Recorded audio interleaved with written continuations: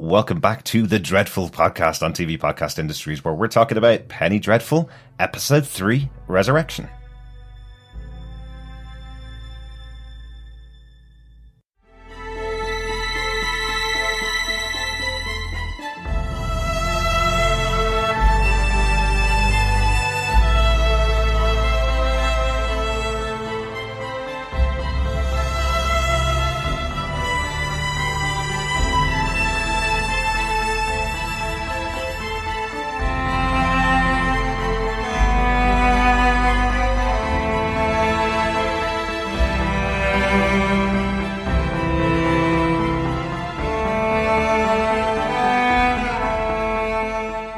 Welcome back, Penny Faithful. We're here talking about episode 3 of Penny Dreadful, season 1, Resurrection.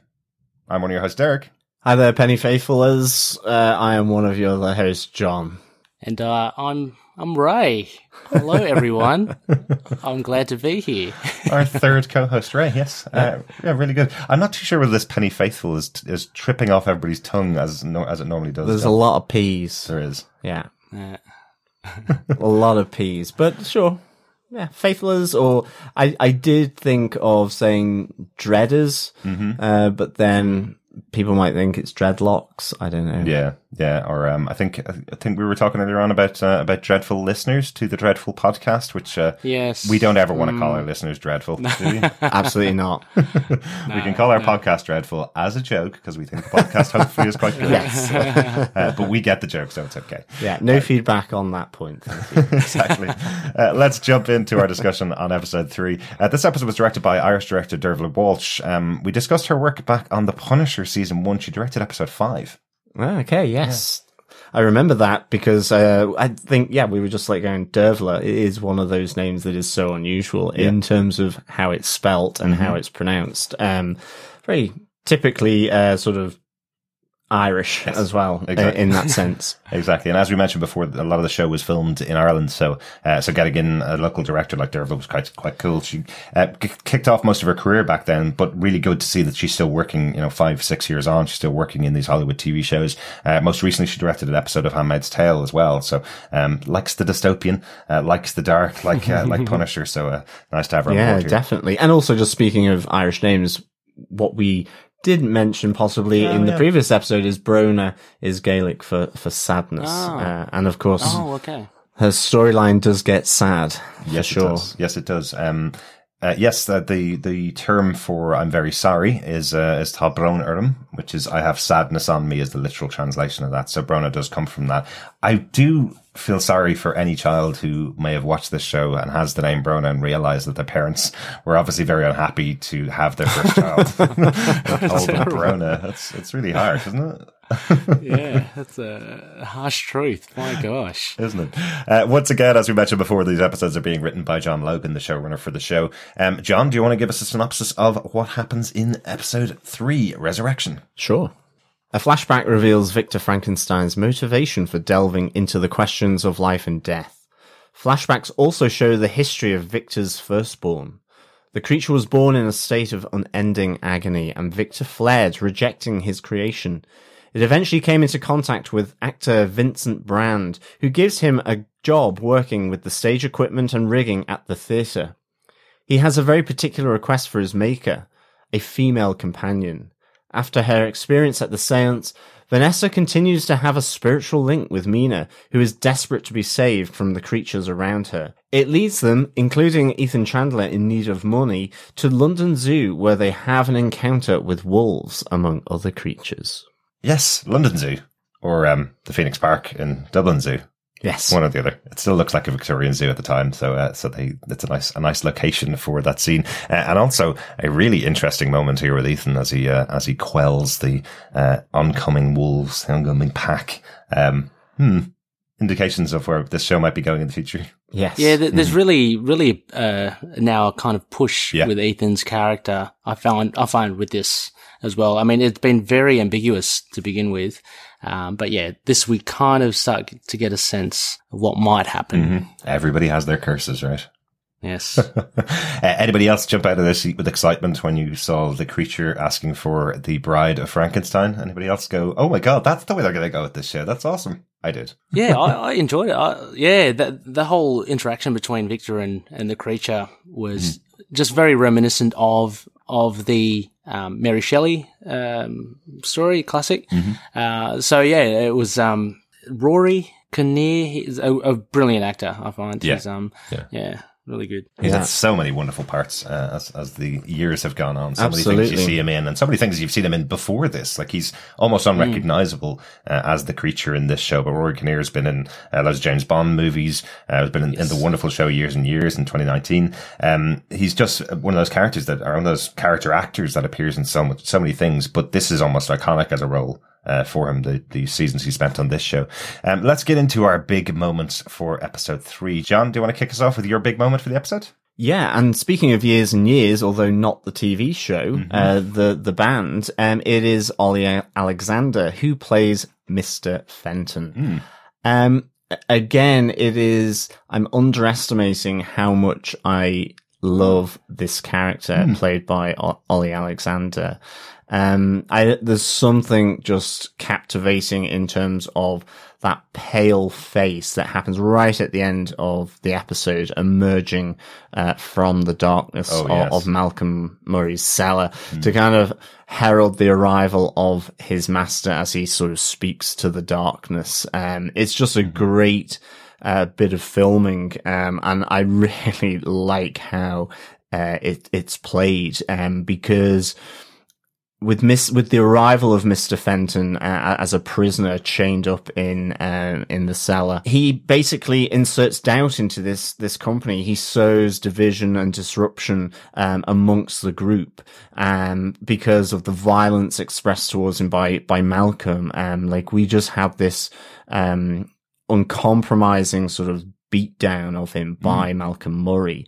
And again, it's something that's uncomfortable to watch. I think that's one of the great things about this series in terms of language, in terms of sexuality, in terms of all these. They really do not shy away from any of it. They allow it to speak for itself, because it is a part of the world. And it's really uncomfortable to watch. I do like the fact that Fenton does lick up his own blood that is flowing from his mouth from this beat down. I've kind of put, don't waste a drop, this kind of, can't waste it, which is good. Kids, remember, always clear your plate. No, always clean your plate.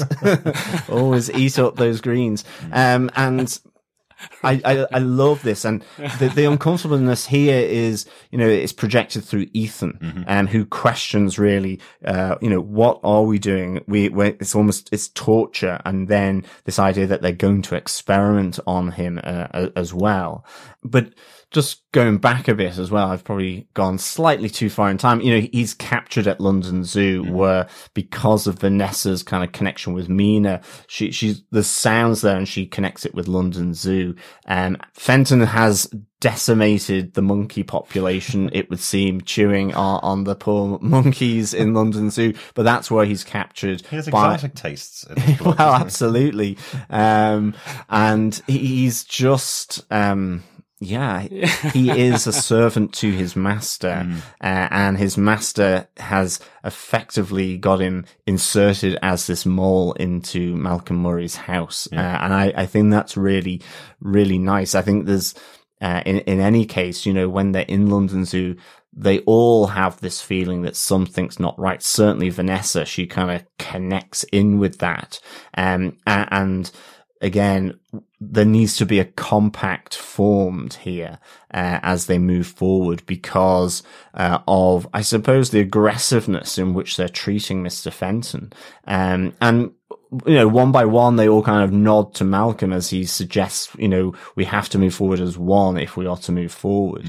But Ethan doesn't really connect in with that group, but he just points to, he kind of looks at Vanessa and says, "I'm with you," which is a really interesting distinction for this character. Yeah. And Vanessa, though, is the one that kind of drives this idea that she is happy with what's happening to Mr. Fenton, as well, and sort of propels Malcolm to this idea of making sure everyone else is happy with it, in a sense, or agrees to it. But then, after Ethan has come on board, you know, she does turn to Malcolm, and in front of everyone kind of calls him out for maybe slight, duplicitous, underhand nature, because, this idea that maybe Mina, really is tricking, Vanessa here, that he thought something wasn't right. And I liked that a lot, because this kind of, the group doesn't splinter, but there's clear divisions, of those who will kind of act on Malcolm Murray, and his word. And then there's Ethan, you know, as the American, as the outsider, he has this different take.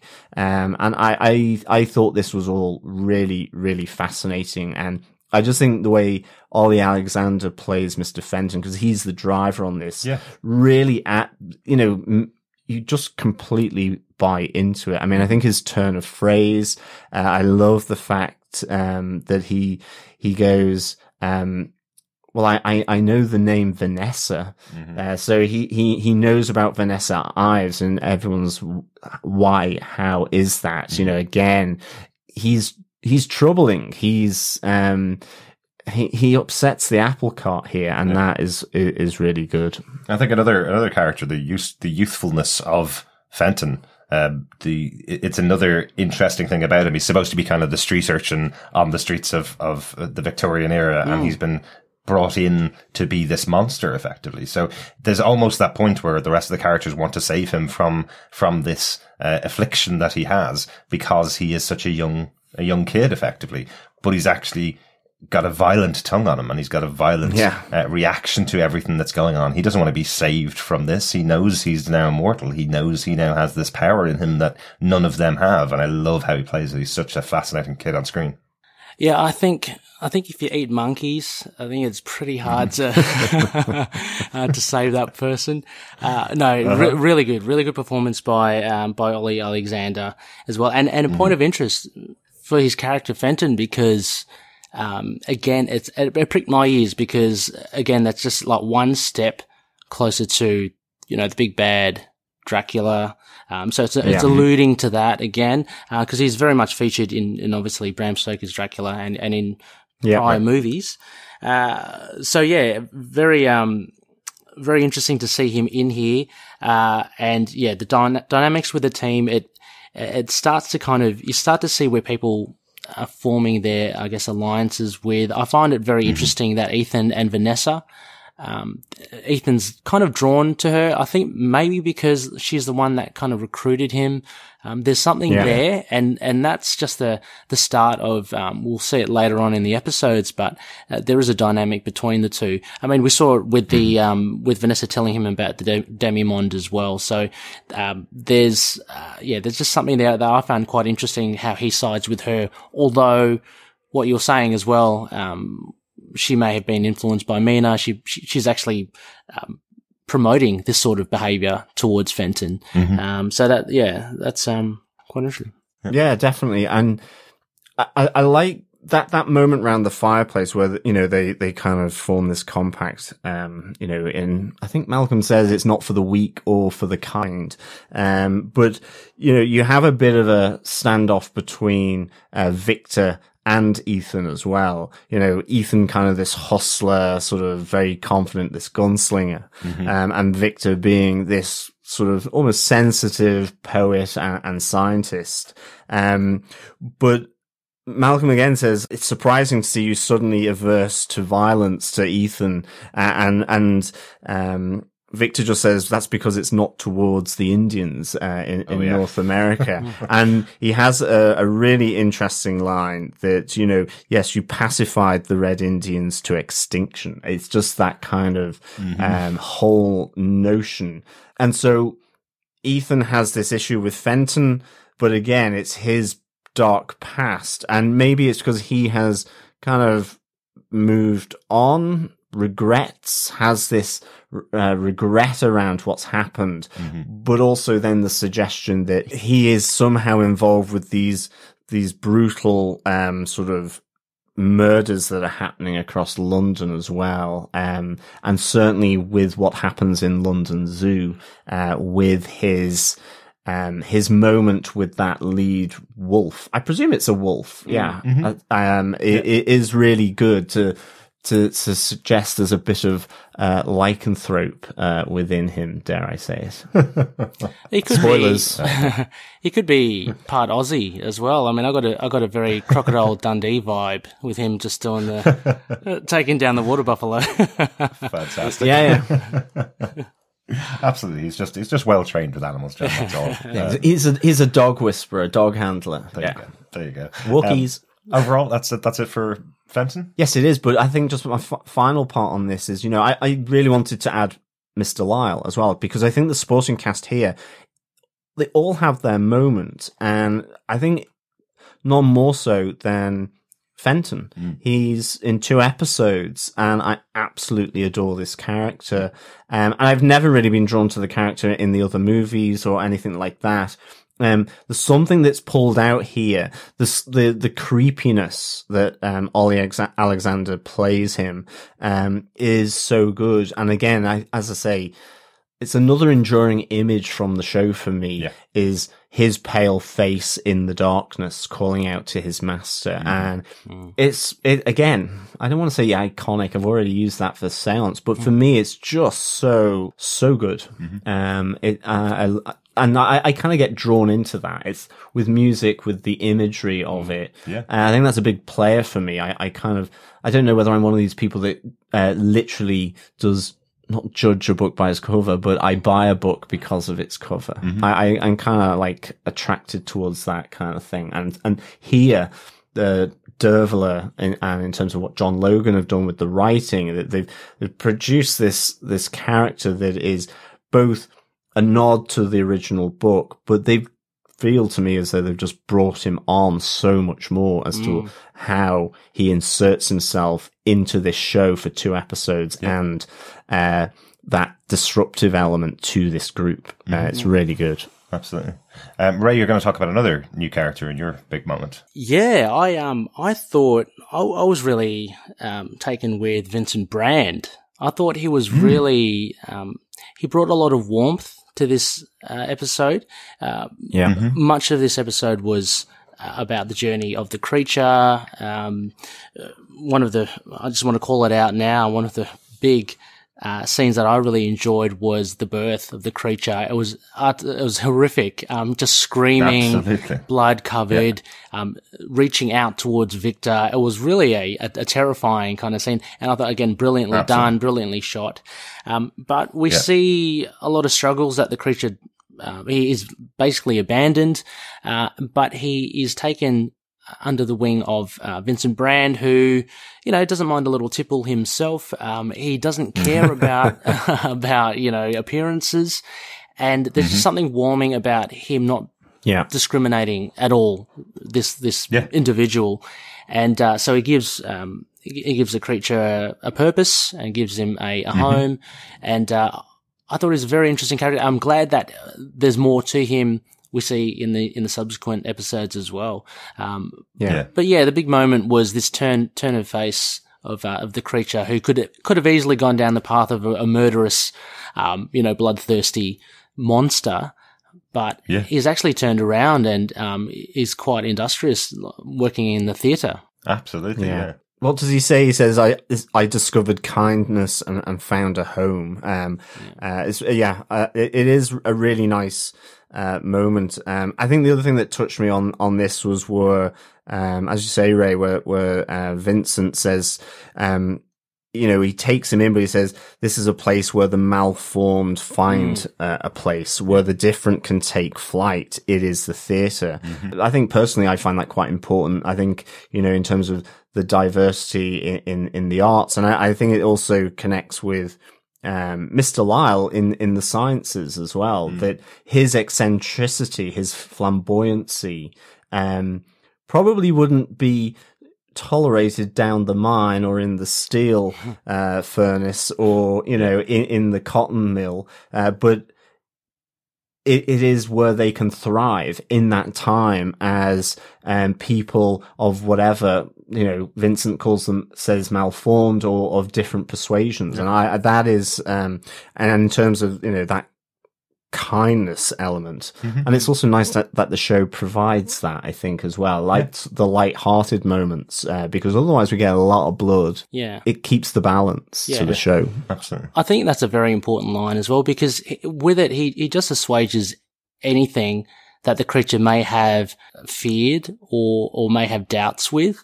And it's just such a comforting thing to say, I find. And so again, it just shows Vincent Brand to be just basically a really good dude. And I really like that. So yeah, it's just that instantly welcoming type of character that he is. And I think it's really important because, again, remember, these are all love letters to Penny Dreadfuls, and the simple nature of the Penny Dreadful is, you know, 3 pages in, you meet the monster, and then by the end, the monster is defeated. That's kind of the central premise of it. Here we're introduced to the creature in such a violent way in episode 2, and we hear his backstory here and how he's been created.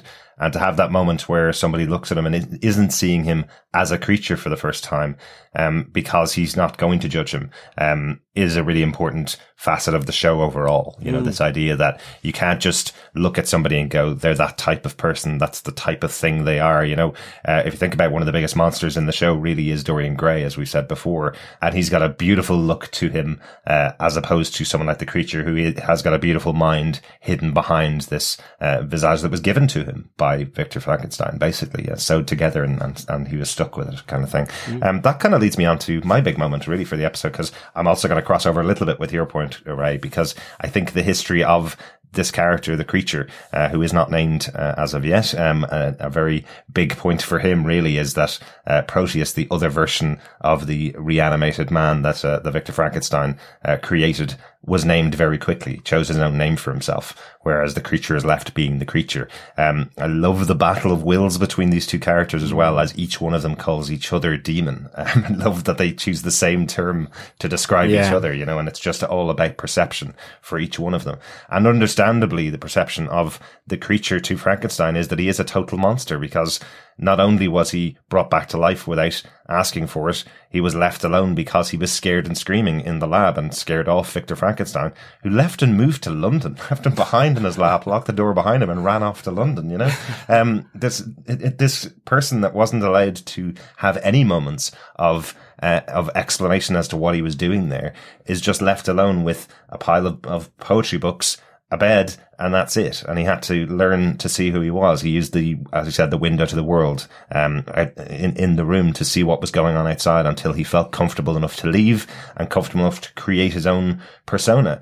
And I think that juxtaposition within his language and his tone as to the way that he's created is such a great character, I suppose, the way he's able to match Victor Frankenstein in terms of the language he uses and the poetry he uses, because he spent time studying the things that Victor Frankenstein was in love with. He seemed to be hopeful that he was going to impress his creator when he eventually met him, until he realized he was being left alone by this awful, awful man, basically. So that's where he's developed as a character. And I think it's a really great take, on the creature, on the monster. Yeah. Yeah. I think with that interaction between Victor and the creature, you still get behind the creature even after what we saw in episode 2, what he did to Proteus. It's a very fascinating thing that we actually turn around, and I wouldn't say rooting for him, but he was making very compelling points to Victor. Absolutely. And it paints a really bad picture on Victor as well, like what he did, basically abandoning. Like, how would you feel if you entered the world and the first thing you saw was someone running away and you being abandoned? He said something along those lines. Yeah. Well, you think about it, like, you know, the birth of a child. Most children, as they come out and enter the world, the first thing they may do is cry. if you were most people and you're having your first child, the cry of a baby is not the most wonderful thing in the world, right? So, would you run away and leave the baby behind as it's just entered into the world? Not many people would. You know, Victor chose this. Victor was the one that created this reanimated man, and then ran off and left him because he came into the world screaming, "Oh no, that's not what I wanted. I wanted to have someone I could talk poetry with." You know, probably not the best way, but it is interesting. It is the notion of, you know, families, and that you come together. It's, you know, it's the pride of lions, the pack of wolves, the human family in a sense. But it's also that there are people that don't have that. And you see it in nature. That, I think, what was I watching recently where, you know, a bird that's like, I don't recognize you as my chick if you're not on the nest, or something like that. With this, though, it's probably just, what have I created? It's that abomination. But I like that motivation is, the monster says, you know, my first experience was to experience rejection from my creator, effectively. Yeah, exactly. And I thought that was really good. I really like the fact as well that, as you were saying, they both are calling one another demon, and obviously, you know, who is more demonic, the monster or the person that created the monster, in that sense. But I like the fact that Vincent names him Caliban, from Shakespeare, which is a really nice moment. You know, the person that gives him and discovers kindness, or allows the monster to discover kindness, gives him a new name, which is nice, as well, I think. Yeah, absolutely. So I wonder, moving forward, do we call him Caliban, the monster, demon? So any one of those three, I reckon, is good to go. Caliban's definitely more polite. Yeah. But while I do side with him in this argument with Victor Frankenstein, there is also a sinister side to him that we can't ignore. There is that moment when they're having that discussion, between the two of them, and the creature has realized his nature, I suppose. He realizes that immortals are the future because everybody else dies and they don't. People like him, people who are created and don't die. I love that he compares himself to the Industrial Revolution. Yeah. He says people like me are steam engines and modernity coming in to flatten the rest of you, effectively. So we will outlive everybody else. And that's why he makes his request. That's why he makes the request for somebody else immortal, a bride of Frankenstein that can live through the life with him and will be a companion to him, because everybody else is going to die and he can't live eternally without a companion. I just think it's a really good positioning of that central part of the Frankenstein mythology, I guess we call it. Yeah, I think this is really interesting. I love how he phrases it as well. You know, again, it comes back to the dialogue in this show, where he goes, you know, I am modernity personified, not the antique pastoral age. And I really like that because, you know, Victor is a scientist, but he's also a romantic poet.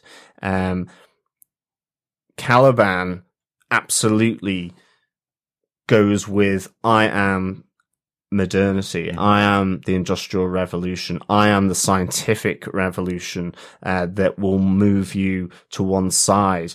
And I think that's really important in this period. And it's kind of why I like this show. It's why I like sort of books from this period, because of the social upheaval and change from the Industrial Revolution, urbanization, all this kind of stuff.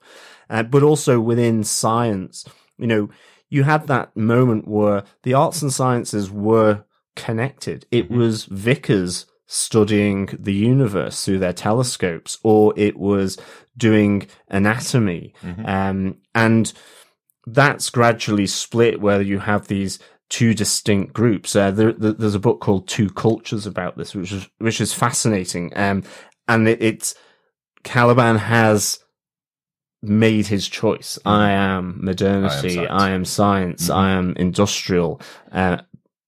Victor is almost still of that time where he could conceivably be a poet as much as a scientist, or a vicar in, you know, the parish church doing experiments. And I find that really interesting here. And I like how he's so confident of his place in this new world as the demon. Absolutely. Yeah, I love that dichotomy between Victor as the poet and the monster as modernity. I didn't pick that up, but I love it, and I like how as you mentioned, Derek, he sees himself as the steam engine and, part of the modern age. It really does give it a nice little spin to it. What you were mentioning, Derek, about the bride and how Caliban is not totally, benevolent as well. I find it's something from the book, but it's obviously translated over here as well in the fact that he's so alone, right? So you can still sympathize with him because he is an immortal. He needs someone, but he is in effect asking Victor to curse someone to live that terrible life as well. Previously, what I mentioned about Dorian Gray in the previous episode about him just being kind of self-absorbed and not really caring about the other person's feelings. It's kind of like that here with Caliban. Although in this instance, you can relate to him because if he's going to be wandering the earth like Melmoth, just for centuries, he'd want a company. He'd want a companion. Absolutely.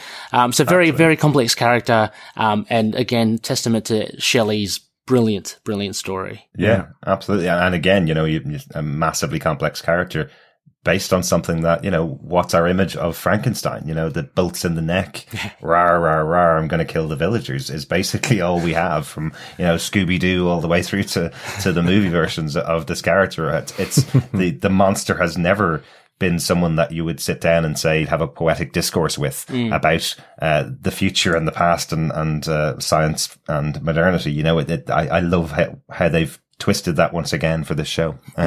Really good. Yeah, that's my big point for this episode. Any notes left? Absolutely. Just further to that last point as well with the creature, Frankenstein's monster. Reference to Kenneth Branagh's Frankenstein with Robert De Niro. That was I found a very great, or intriguing depiction of the monster by De Niro. For me, a lot more terrifying than Caliban here currently. Yeah. But still had the same sort of sympathy, with his plight, I guess. Sticking with Caliban, one of the quotes from the episode was very reminiscent to me of Shelley's novel. He says to Victor, "You have not known horror until I've shown it to you."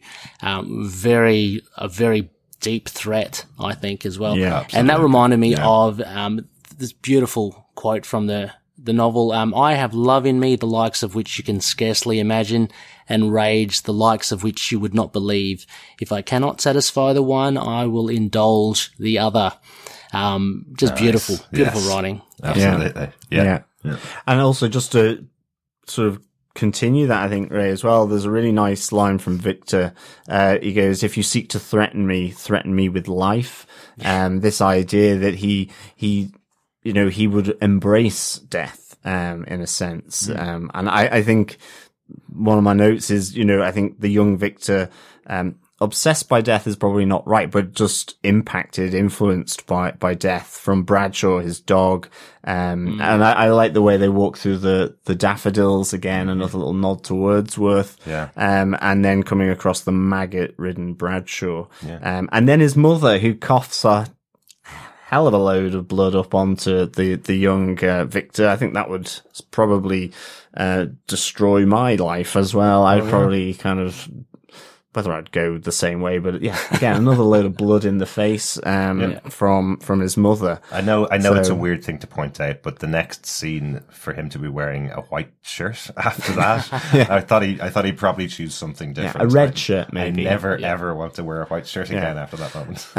And the Grand Guignol Theatre, that Caliban finds as his home, from Vincent, is reference, I think, to the theatre of the same name in Paris, which was very well known for graphic and amoral horror shows. Right.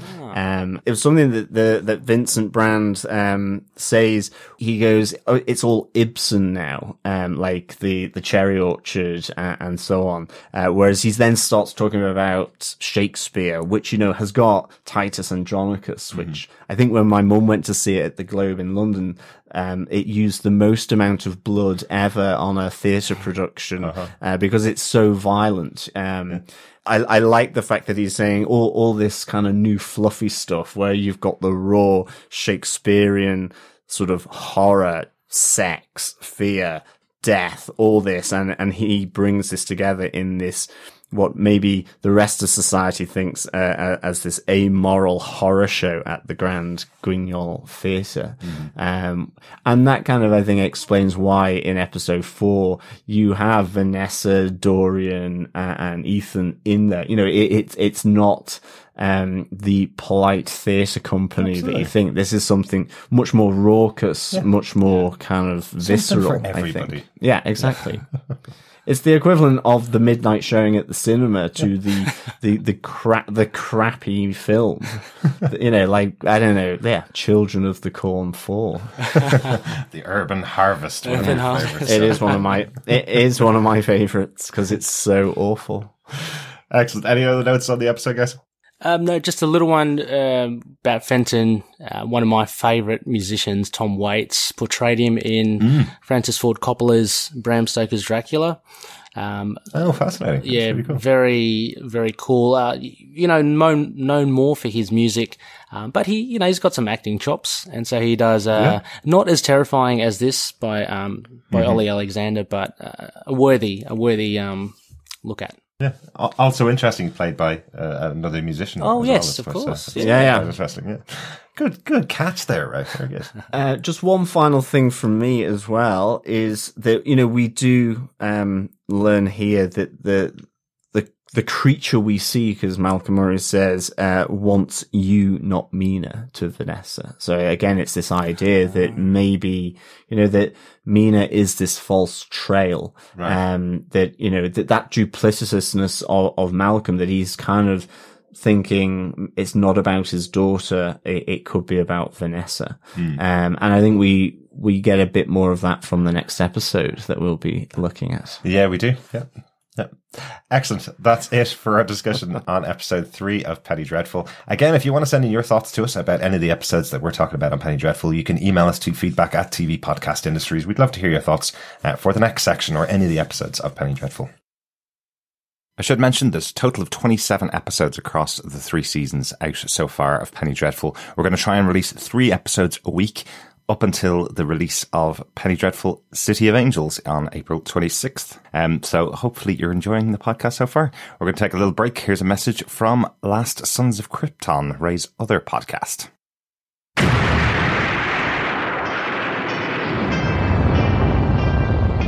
I am Connor from the House of L. And I am Ray from the House of Zod. We are 2 of the many, many survivors of Krypton's destruction, and we have made our home in Australia, and dare I say, have become Australians, for better or worse. But we have also decided to read Superman comics, read Superman books, watch Superman shows, cartoons, movies, basically everything Superman, and from an Australian perspective as well. Whether you're a seasoned fan, like me, or whether you are coming in fresh, wide-eyed and wanting to learn more like me, then this podcast is for you.